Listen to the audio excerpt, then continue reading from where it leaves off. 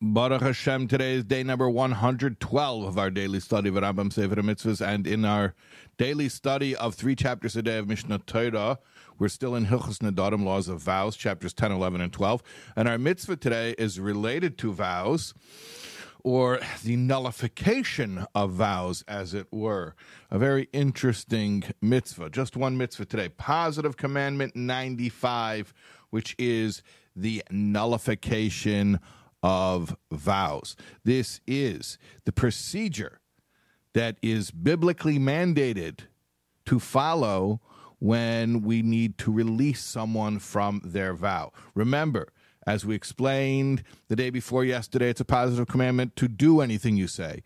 And as we explained yesterday, it's a negative prohibition not to do what you say. Is there any way out? Yes, there is, but it's an official procedure. And there is a way of doing this. There is something called Hafaras Nedarim, which is a very specific application dealing with a woman and her husband or father. And then there's something called Hataras Nedarim, which is applicable to basically anyone.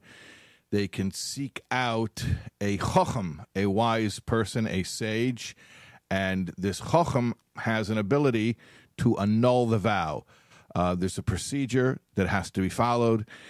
They find what is called a pesach, an opening.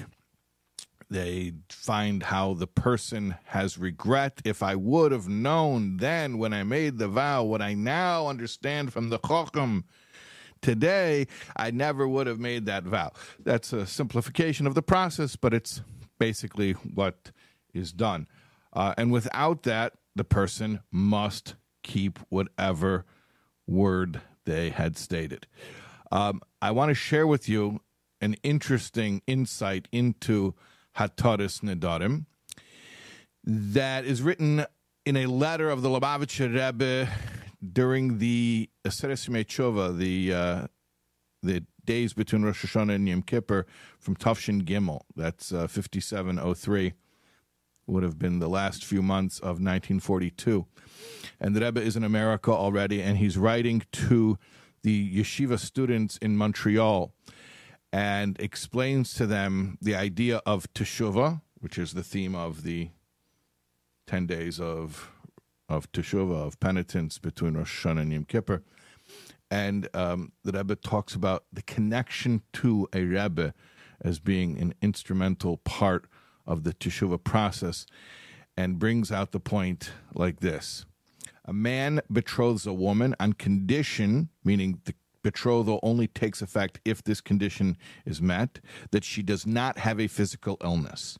Now, in reality, at the time of the betrothal, she did have a physical illness, but then she went and she sought medical treatment, which cured her, and she became healed.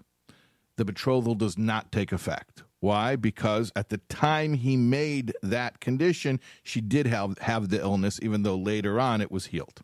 However, in contrast, a fascinating law. If he betrothed her on condition that she does not have any binding vows on her, but she did at the time of betrothal, but then she went to the chacham and had it annulled and removed, then she is betrothed, because the power of the chacham to annul the vow is retroactive. The power of the healer is that the person is well from here on out.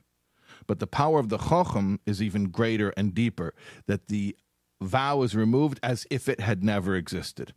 So the Rebbe says that when one is doing the teshuvah process and becoming whole again, that through a connection to a chacham, to a Torah scholar, one can actually not only be healed from here on out, but even retroactively.